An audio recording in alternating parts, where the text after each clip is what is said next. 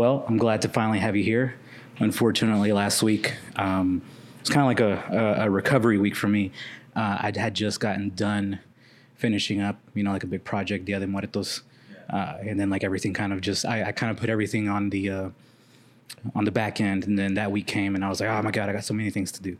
But I'm finally glad to have you here. Yeah. I woke up this morning and before this podcast, I was like, I'm going to watch your film one more time. And I watched it and it was pretty good. There was like a lot of hidden messages in there. But one that really kind of stuck out to me was kind of like that struggle that a lot of people face, and having to take care of someone in your family who can't take care of themselves, that being for medical reasons or financial reasons. So my first question to you is, how was that film made? Like what first inspired you to make that film? Man, I started writing that movie at the end of 2017. Mm-hmm.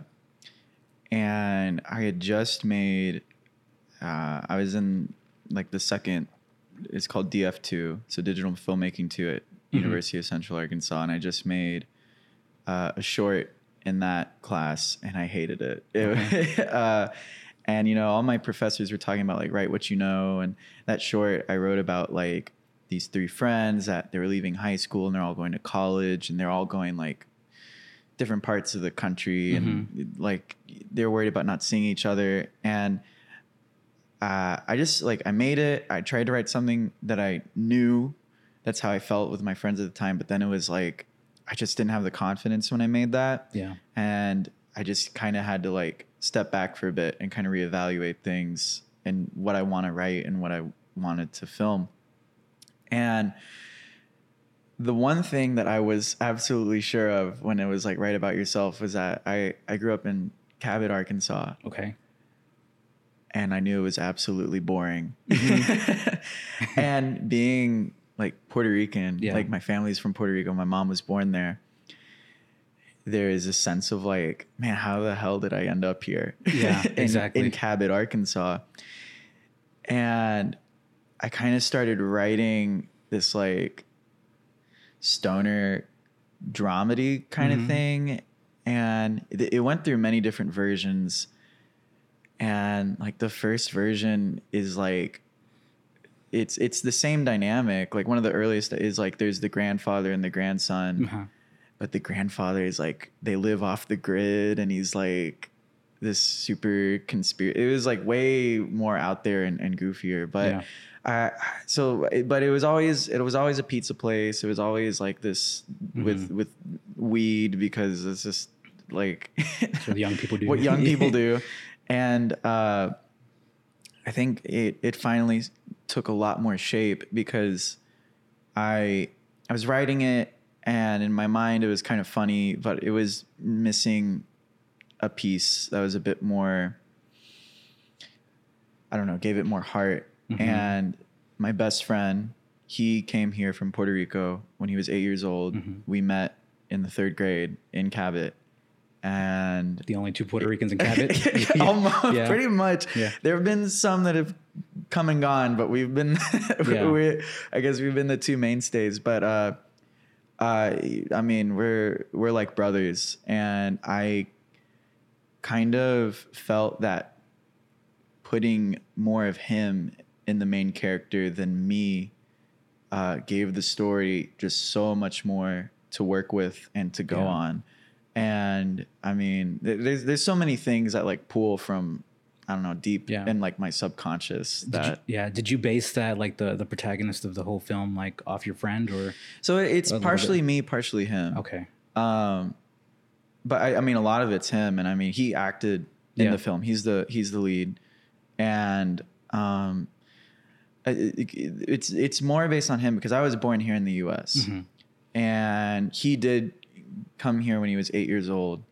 I mean, it felt better for the story to have somebody who went through that transition, here, doing the transition at a young age, and kind of being promised by somebody older that life's going to be better here. Exactly. I feel like even if you're like brought as a baby, you really don't have the understanding. Like you're still, you're technically American. Like there's a lot of kids who 2, 3, or 4, so they grow up, being American. Yeah. But I feel like 8 is a really good age to kind of, well, it's not a good age, but it's kind of you understand a lot more of what's going on in the world at that age and that transition. It would make it harder than being born here or just coming here at a really early age. Yeah, absolutely. I mean, that was his story, and I mean, eight is a really good age for it because it's like you've had your childhood, and this sense of home, and then all of a sudden it's changing. But I felt that was really critical to it because I think, I mean, for me growing up and for him, like the whole reason his family came here was the idea that like things will be better for us here. And I mean, for me, it was like, oh yeah, you're in the US, there's so many, you can do so much. But then as you get older, I mean, so much more of the realities of it set in. And I mean, that's kind of the heart of like, that's one of the big major pieces of it is like, we're here in like the small town in Arkansas. There's not much going on. Yeah. We're from this really amazing island. Like, sure, there's troubles and things going on there, but it's like, man, I kind of wish I was there instead of here. I wish I was struggling there instead of here. Exactly. And that's kind of like something I explored with it. I want to like preface all this by saying like, especially while making this movie, like I do really love Cabot and I do really love Arkansas for all of its like beauties and flaws, but I think that's like it's all of this is like wrangling with the idea of like, especially if you're like your family's from out of the country or for somewhere else, is like you're dealing with that sense of identity, like how much of you is American versus Puerto Rican or Hispanic or whatnot. So well, yeah, and even though like you said you basically grew up here, you kind of still the ideas of like growing up in like a place that you can actually call home, where people listen to the same music, you have access to your family's food 24/7. It's different. Definitely when I go visit, Mexico, I try to take advantage of all of that.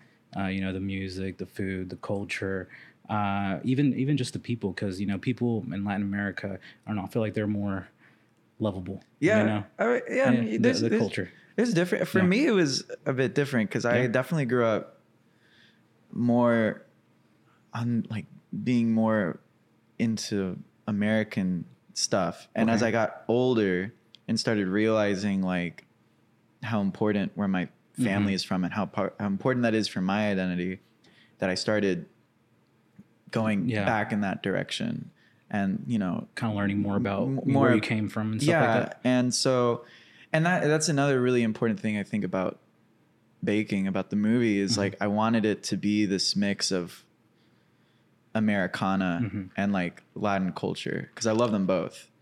And like it's like one of the biggest influences on this movie is like Bruce Springsteen, because like he's like my hero. And like just like getting that, like taking those like Americana stories and then replacing it with somebody that's like, yeah, I'm from Puerto Rico, and like putting them in the middle of something that's supposed to be that looks like Rebel Without a Cause or these old like classic movies, and just like completely changing instead of just some, American guy struggling to do whatever. It's like, no, here's like, change the context of that kind of scene. So, yeah. Kind of towards the beginning of the film, it was like the grandpa was telling the grandson, they're moving to kind of for like a better life. And then like it kind of just transitions into the guy working at the pizza place. Yeah. Do you think, what was like the idea behind that? Is it just to kind of, maybe they're still in that same situation they were back home, or? Well, I wanted to like undercut it comically, because it cuts to him and then he drops the little bag of weed because he's selling weed outside the pizza place. Okay. So it's just like, because I think a lot of people, if they're wanting to leave Puerto Rico, if they're in like a bad situation or whatever, they're wanting to, you know, get their kids off the streets and not get involved with that. But then, you know, even coming to the US and even going to some small town that's like away from where you think a lot of that stuff happens, it's like, no, it's still really there. Easy to like end up getting involved in that. And it was just basically like, we're just going to cut. It is just cutting to it and just kind of in a comical way, because I didn't want to beat the audience over the head with like, no, it's still terrible, but like just kind of comically like, no, he's working at a pizza place, it sucks, he's selling weed, but and that's why, you know, having Ian, my best friend, because he's super charismatic and fun, and I wanted the character to be really fun and likable. I felt that also helped kind of ease the audience into being like, yeah, his life isn't the greatest, but you can feel more sorry for him if he's still trying to make friends and be happy. So did your friend have any acting experience before this, or was this his first go at it? Yeah, so we both did competitive theater in high school. Okay, so we were both in that together. As far as him being on film, pretty well. I started with him making short films in high school, just really silly stuff mostly. So I guess he had kind of acted on camera before, but this was the first time I had asked him to like, okay, we're doing like serious role. Take things to the next level, basically. Yeah. And so, but he's a natural at it. We did rehearsals with all the cast. I mean, he was basically at every rehearsal because he's in every scene. And I mean, I think the first thing we had to do was just kind of, because he had mostly done theater before, was to like kind of get the theater acting out, because that tends to be bigger. Yeah. And so I was, you know, trying to bring it down, that you can communicate so much more through just subtle action. Bigger? Do you mean just like louder, more? Yeah. So like in theater, because you're performing for the whole audience. For the audience, correct. And then film, all you need to do to like convey something sometimes is just like lift your eyebrow. You know, like you don't need a lot. For sure. But he understood that super quickly. And I mean, that was my favorite part of the movie, was working with him and all the actors and just having fun with the performances. So cool. And towards the end of the film, it kind of just cuts off like the grandfather. He gets there. Obviously, he's super disappointed in what he just did. Basically, had to bail him out. And then kind of after that, that's it. You know, it kind of just cuts. Was that on purpose, or what was the meaning behind having that ending? So it is, I mean, for the purpose of the short, I mean, it is kind of like, because he asks the last line of the movie, and he asks Gabriel, the main character, he asks him, do you really feel at home here? Because at the beginning of the movie, he says, as long as you're with me, it'll be like you're at home. Yeah. And for Abuelo, he at that point in the movie just kind of feels like he's failed at the one thing he kind of dedicated this last part of his life to, which was bringing him to the United States, giving him an opportunity, keeping him away from, you know, drugs and crime and stuff like that. But I mean, it's more of a question for, I guess, people in the audience who maybe relate to it, is just like to take a moment and like, do you really feel at home here? What, you know, and it's just, I don't know. It's a really hard hitting question. Every time I watch it, I always get, because it's my grandfather. So when he asks it, I always feel sad because my grandfather's crying on camera. Yeah. But, I guess it's open to like however you want to interpret it. Yeah. For that purpose, that's for the short, that's kind of how it is, you know, and people can kind of interpret it or figure it out however they want to. I mean, the plan is I want to make a feature film or a TV show. I don't know. I have outlines for both things, and it's just kind of like, that's just like the first act. Yeah. And then we cut to black, and then we go to the next thing. But that's kind of just like for the rest of the movie, it's him like trying to figure out, okay, what am I going to do with my life? Because we're at this crossroads now, and something has to be figured out. So exactly. Cool. Well, you had mentioned to me as well that you just came back from a film festival. Yes. Was it for this film as well, or is it? Yeah. Yes, it was for this film. It was the Lusca Fantastic Film Festival in Puerto Rico. How'd it go? Do you know results or? Yeah. So Baking was nominated for Best Local Editing and Best Local Drama. Okay. So awesome. that was, we didn't win anything, but we got nominated for stuff. So that was the cool part. Yeah.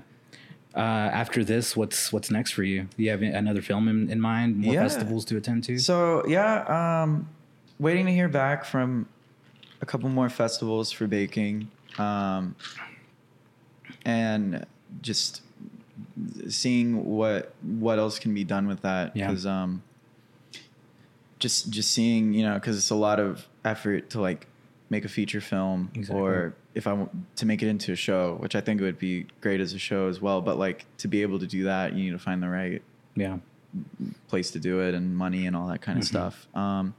But I am working on another script, which I think will be probably the next thing I work on. And I'm currently I've got a really good solid draft done, but just kind of still working on it and hopefully start filming maybe 2024 or something like that. So that's not bad. Yeah. Well, you're done with school, or are you almost done with school? I've been done with school for 3 years. Okay. Awesome. So I graduated from UCA 3 years ago. Okay. Natalie, she's in grad school, so I always kind of end up being there. Everybody thinks I'm in school, but I'm not. I just keep hanging out at school. So okay.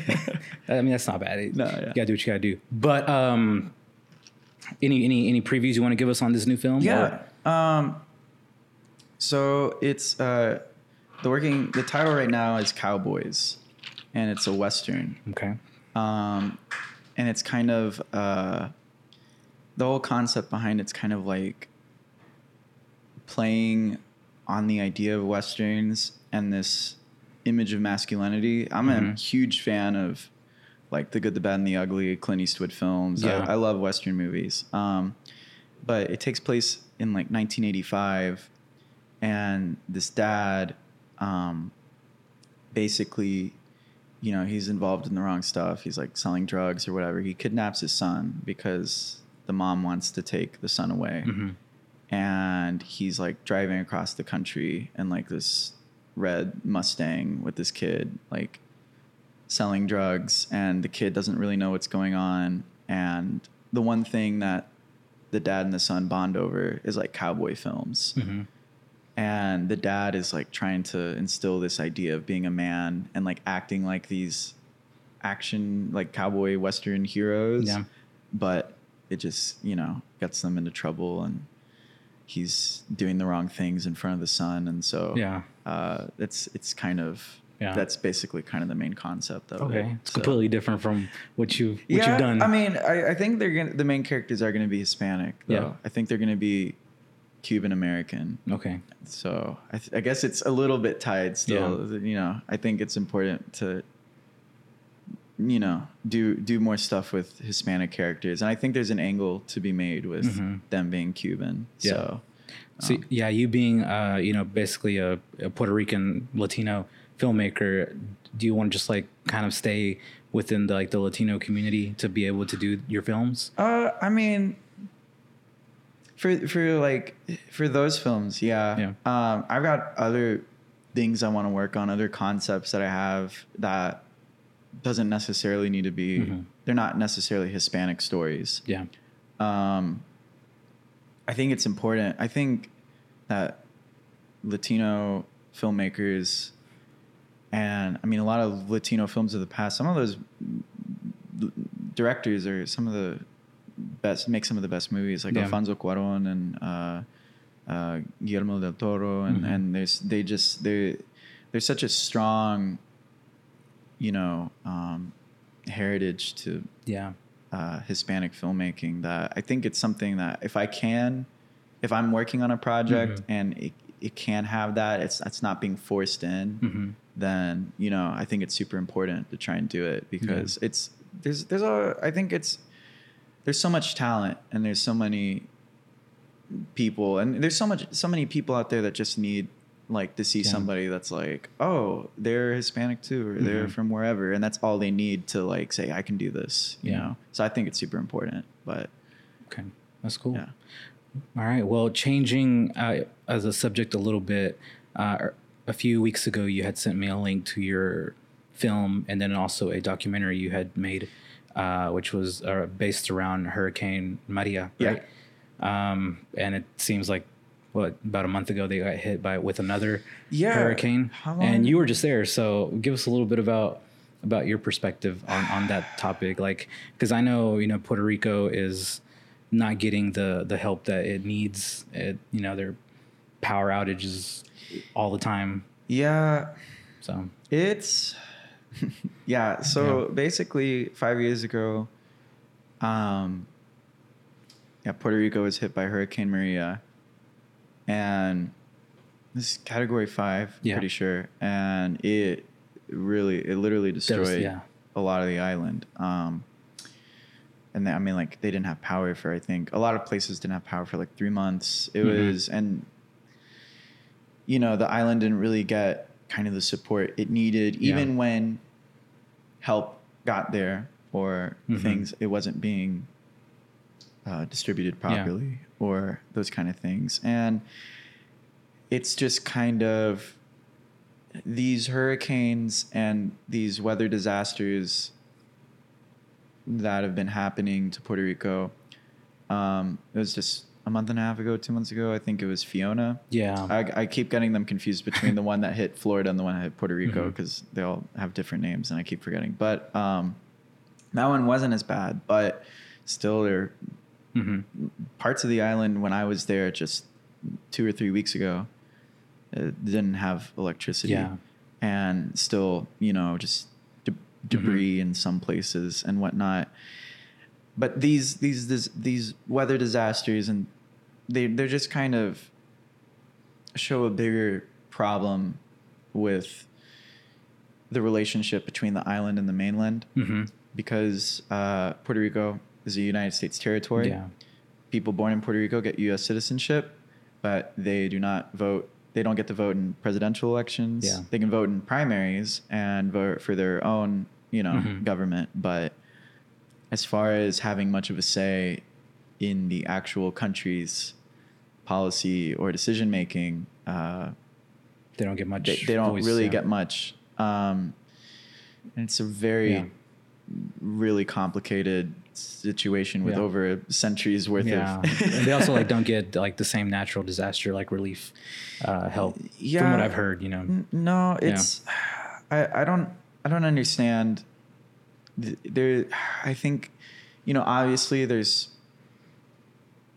the racism of it, of people that don't want to help because it's just Hispanic people on the island. And I think there's also a lot of ignorance about it. Like, I think, you know, there's a lot of people that don't even realize that Puerto Ricans are American citizens. And like, it's like, you know, especially for Hurricane Maria, like the one time Puerto Rico really, really, really, really needed help, it was just like, where is it? Like, you know, but the people there are very resilient and they're very strong. And there's a whole lot of debate there on, you know, whether they want to be a state or independent or just keep being a territory. But yeah, I mean, the people there, it's a lot of the same sentiment that people here have, maybe kind of losing hope in things, maybe being, you know, a bit cynical about government and whatnot. But, you know, there it's a little bit, I feel like it's a little bit more on edge. When you kind of feel like people are much more open to criticizing, and they're much more fierce about it. So it's a sad situation, but the people there are very strong. And one of my favorite stories hearing about Hurricane Maria is like, even when there's no electricity, people had lost their homes, or just, things were bad in proper Puerto Rican fashion, people were still like, hey, come over to my house. We're going to cook. We're going to dance. We're going to party. We're going to have a good time. Don't worry. Like, people were still, trying to like live life to the fullest, even though things were pretty terrible. For sure. So what's, where were you at this time that you went to Puerto Rico or San Jose? So what? Or San Juan? So I was in Caguas. That's where my family lives, in Caguas. It's kind of like in the center of the island. But it's like only an hour away from San Juan. Yeah. If there's traffic, maybe less than an hour. The festival was in Guaynabo, which is like in between San Juan and Caguas, if I'm correct, if my mental map is right. So I spent a lot of my time in Caguas, Guaynabo, and then my grandfather lives in a town right outside of Caguas called Aguas Buenas, and he lives on top of a mountain. So nice. got to go see all that. You. Well, yeah, man, it's I went out there summer of 2021. I think the day that I got there, they had finally lifted like the mask restrictions and all that. So I got to experience the nightlife in Puerto Rico. Yeah, it was dope. Yeah, it's probably one of the best places I've been at, as far as like partying and just Puerto Rico knows how to party, having a good time. Yeah, it was really dope. And I discovered this cool drink. It's called gasolina. It comes like in a little Capri Sun, little pouch or whatever, and it's just ron con parcha. So it's one of the best things in the world. That's my favorite part about Puerto Rico, the partying and that little drink, which they actually had it. I went to see Bad Bunny in Orlando, and they had the same drink there in Florida, but it was like a big version of it. Oh, yeah? Like a big Florida pouch. Gets all the cool Puerto Rico stuff. Yeah. They got all this stuff from Puerto Rico. Sometimes if we're lucky, like things trickle over here and we walk into Walmart and we're like, what is this doing here? But no. Yeah, Florida gets all the good stuff. But that drink will always have a place in my heart because I blacked out to that stuff. I was like, Jesus Christ. Nice. But yeah, talk to me a little bit about what it was like growing up, being Puerto Rican and Cabot of all places. I'm pretty sure you got it a lot of times. People called you Mexican because that's the only thing they know. Yeah, I think if I talked about my Hispanic heritage, there was a lot of, some people didn't really understand like where I was from, but Puerto Rico does have the benefit of like, it is a fairly popular tourist destination. Yeah. So a lot of people kind of knew. The thing I always got, and like my mom's Puerto Rican, my biological father is Italian. So I'm Puerto Rican-Italian, born and raised in Arkansas. And so the thing I always had growing up, and I guess still kind of now, is like when I'm in Arkansas, I talk like everybody. I know country accent and everything. I don't have a country accent, but I have a pretty neutral accent. I talk like an American, and people are like, you sound like you're from here, but you look not quite. Like, I am like white, I guess. So like, it's just, but a lot of, and then when I'm in like Puerto Rico or I don't know, another Hispanic country or somewhere else, they're like, you don't sound like us. Like, but you kind of like, I'm always in this weird, like in between. So yeah, like growing up, I was always, it was always this thing that as I got older, the more I leaned into like, no, I'm Puerto Rican. Like it was a thing that I cause I was separated from it. So it was like, I guess when you're younger, it's harder to like kind of grasp, like, when my mom says like, oh, you're Puerto Rican, like this is this, and your family visits, it's harder to kind of grasp like what that all means. But then like, as I got older, it started coming to me, and I started leaning all the way back into that. And I don't know, it was difficult from people here. It was also difficult when family friends or family came over and they're like, Daniel, why don't you speak Spanish? It's like, I grew up here and my parents speak to me in English. So I don't know. It's weird. It's always been a part. Now that I'm older and I can like properly look back on it and kind of understand it, I kind of lean into that, and like I'm happy that I have all these places to call home. Sometimes I do, like even right now, like a few weeks ago when I was in Puerto Rico, it was still kind of like I'm still like learning things about the island. That was only my 4th time to go to Puerto Rico, and it was still like, you know, just learning about my family or just learning these other things. And it's weird. I don't feel like I belong to one place.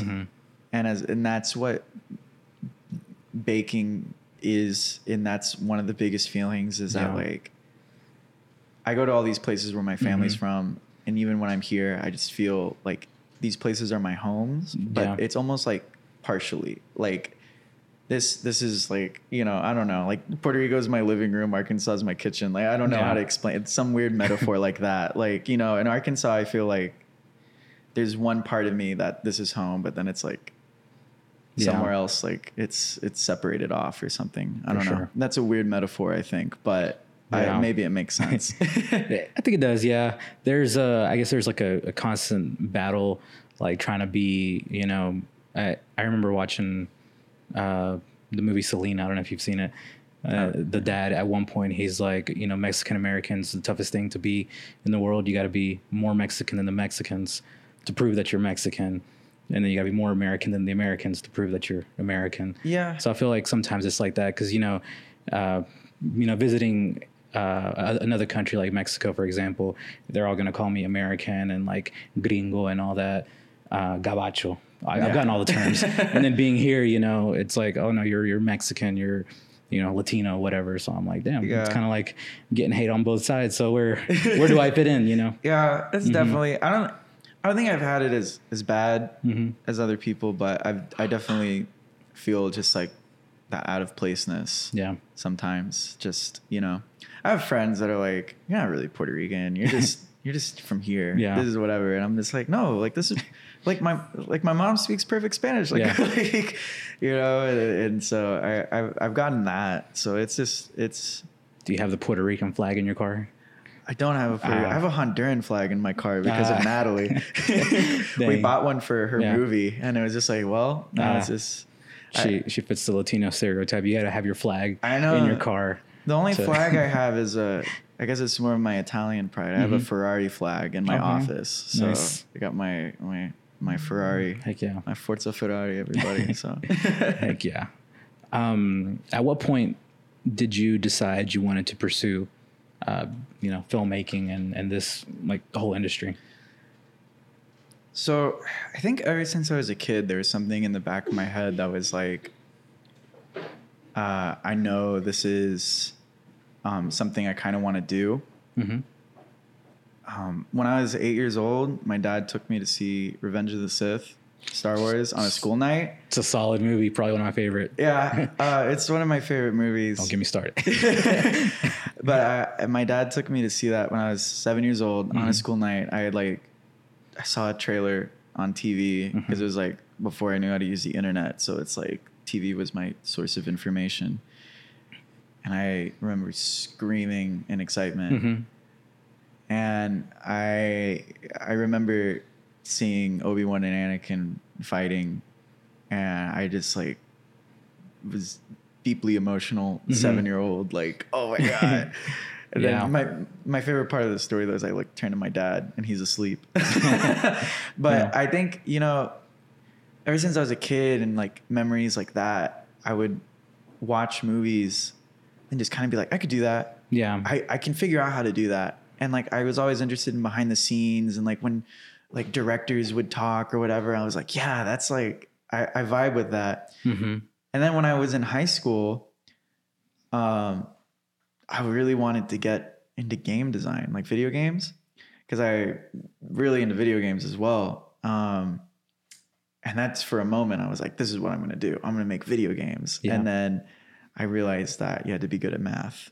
And I'm pretty not good at math. And so I was like, wait a minute, what about it of video games do I like? And then I was like, oh, it's the story, it's the characters. And that brought me right back again to film. And I don't know, it was just one of those things that I was like, yeah, this is it. Yeah. This is what I'm doing. Like, it was never much of a doubt, I guess. So It's just something I guess I always kind of loved. Yeah.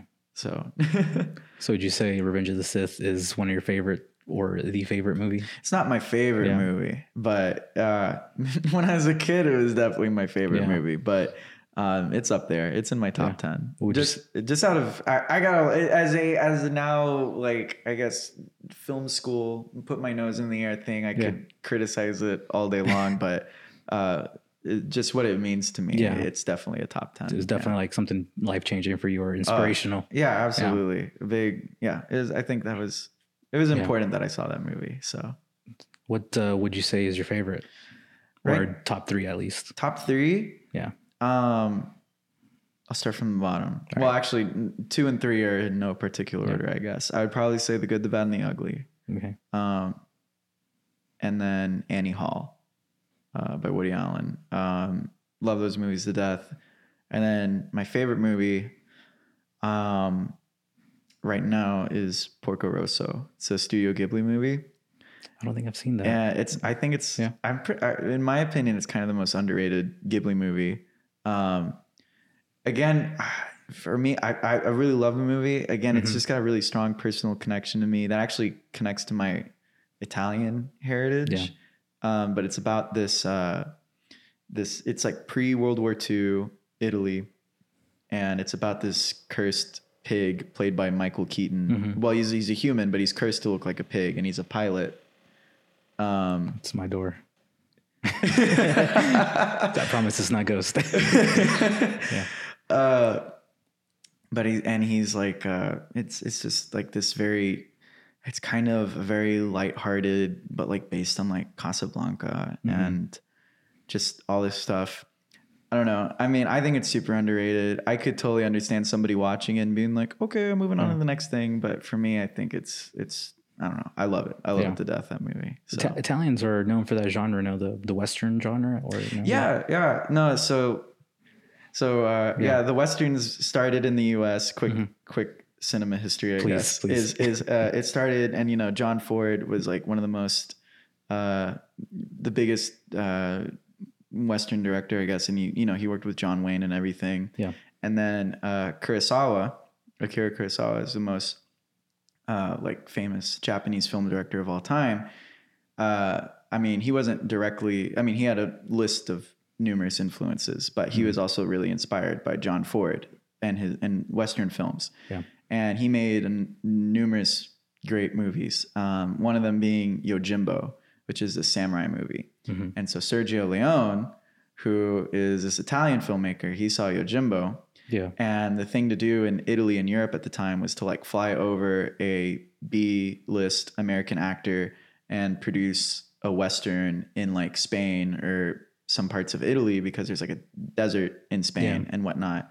And then you just have like Spanish, Italian, German actors, and you just dub it all over at the end, because Italian law requires that all films be dubbed in Italian. Yeah. So Sergio Leone saw Yojimbo. He, I don't remember the full story, but then he was like, I'm making Fistful of Dollars. And they flew in Clint Eastwood. Sergio Leone turns out to just be a genius and makes this super awesome stylistic thing. And that's kind of how spaghetti Westerns were born. Yeah. So yeah. That's pretty cool. Yeah. I appreciate that, because I didn't know. I just hear all the time and I'm like, I guess they just love Western movies. Yeah, it's funny. It's a funny term, like spaghetti Westerns. But it's how it happened. Really cool. So heck yeah. So you took a lot of inspiration from that, or no, for your new movie that you're... Yeah. I think it's not going to be too over the top like a spaghetti Western, but definitely looking at the philosophy of like how the camera works, and just, I love how Leone uses his camera, like his framing, because the one thing I'm going to do for all of my movies is film everything in CinemaScope, like the widest possible. And I got that because like The Good, the Bad, and the Ugly is like CinemaScope, super widescreen. Because I mean, to me, I just love that. Like, I think that is cinema. If it's not like crawling off your TV, like why bother? But no, I just, I think he uses his camera in a really economic fashion, in that he's going to use every shot to drip as much story as he can into the film. And that's definitely gonna make it in there. And I just, you know, his style, just making everything look cool. Everybody looks cool. You know, he just tilts everybody's hat ever so perfectly. Like he dresses people up in a way that's just like, people probably did not dress like that back then, but it's just, they look great. And you just get so involved in that. So I love, he's definitely one of my favorite directors. So I'm definitely taking inspiration from all that. Yeah. So who takes number one as your favorite director? I don't know. I love Kurosawa. Actually, man, I really do love, I don't do any animation, but I love Hayao Miyazaki and all the Studio Ghibli movies. Yeah. I go back to those movies a lot, actually. There's them, you know, maybe not the best director in the world, but I do love George Lucas. He's not really the best director, but I do love American Graffiti. I think he's like, I don't know why he, like, that's just this really pop of like genius in directing actors and dialogue and all this stuff. And then Star Wars, everybody's so like stilted, but no, I don't know. I always think about that, and I think I always am like a good film student, I guess, and like film nerd, whatever. And I always go back to like Kurosawa and Leone and I guess Miyazaki. But I guess if I had to put one down, I guess I'd say Kurosawa, because to me, he's just super cool. And I've been reading his autobiography, and he's anybody who makes samurai movies is pretty cool by me, I guess. Heck so hell yeah. Well, I think we're almost about wrapped up. Is there anything else you want to tell the audience about you, what's coming up, anything in your life in particular? If you want, you can follow me at DiscoDan18 on Instagram. I think it's disco_Dan18. Should follow Strawberry Film 2022. That's the movie I just recently produced with Natalie. As on another episode that you talked with her. You can also follow at Baking Film on Instagram to see more about that movie. I'm going to try to drop an EP soon. I'm a musician, so hopefully within the next month, I'm going to be dropping some music. But yeah, if you want to give me a follow, see those projects, that's where it's going to be. So awesome. Well, it was great having you on the show, sir. It's great being here. Thank you so much. Yeah, thank you. Awesome.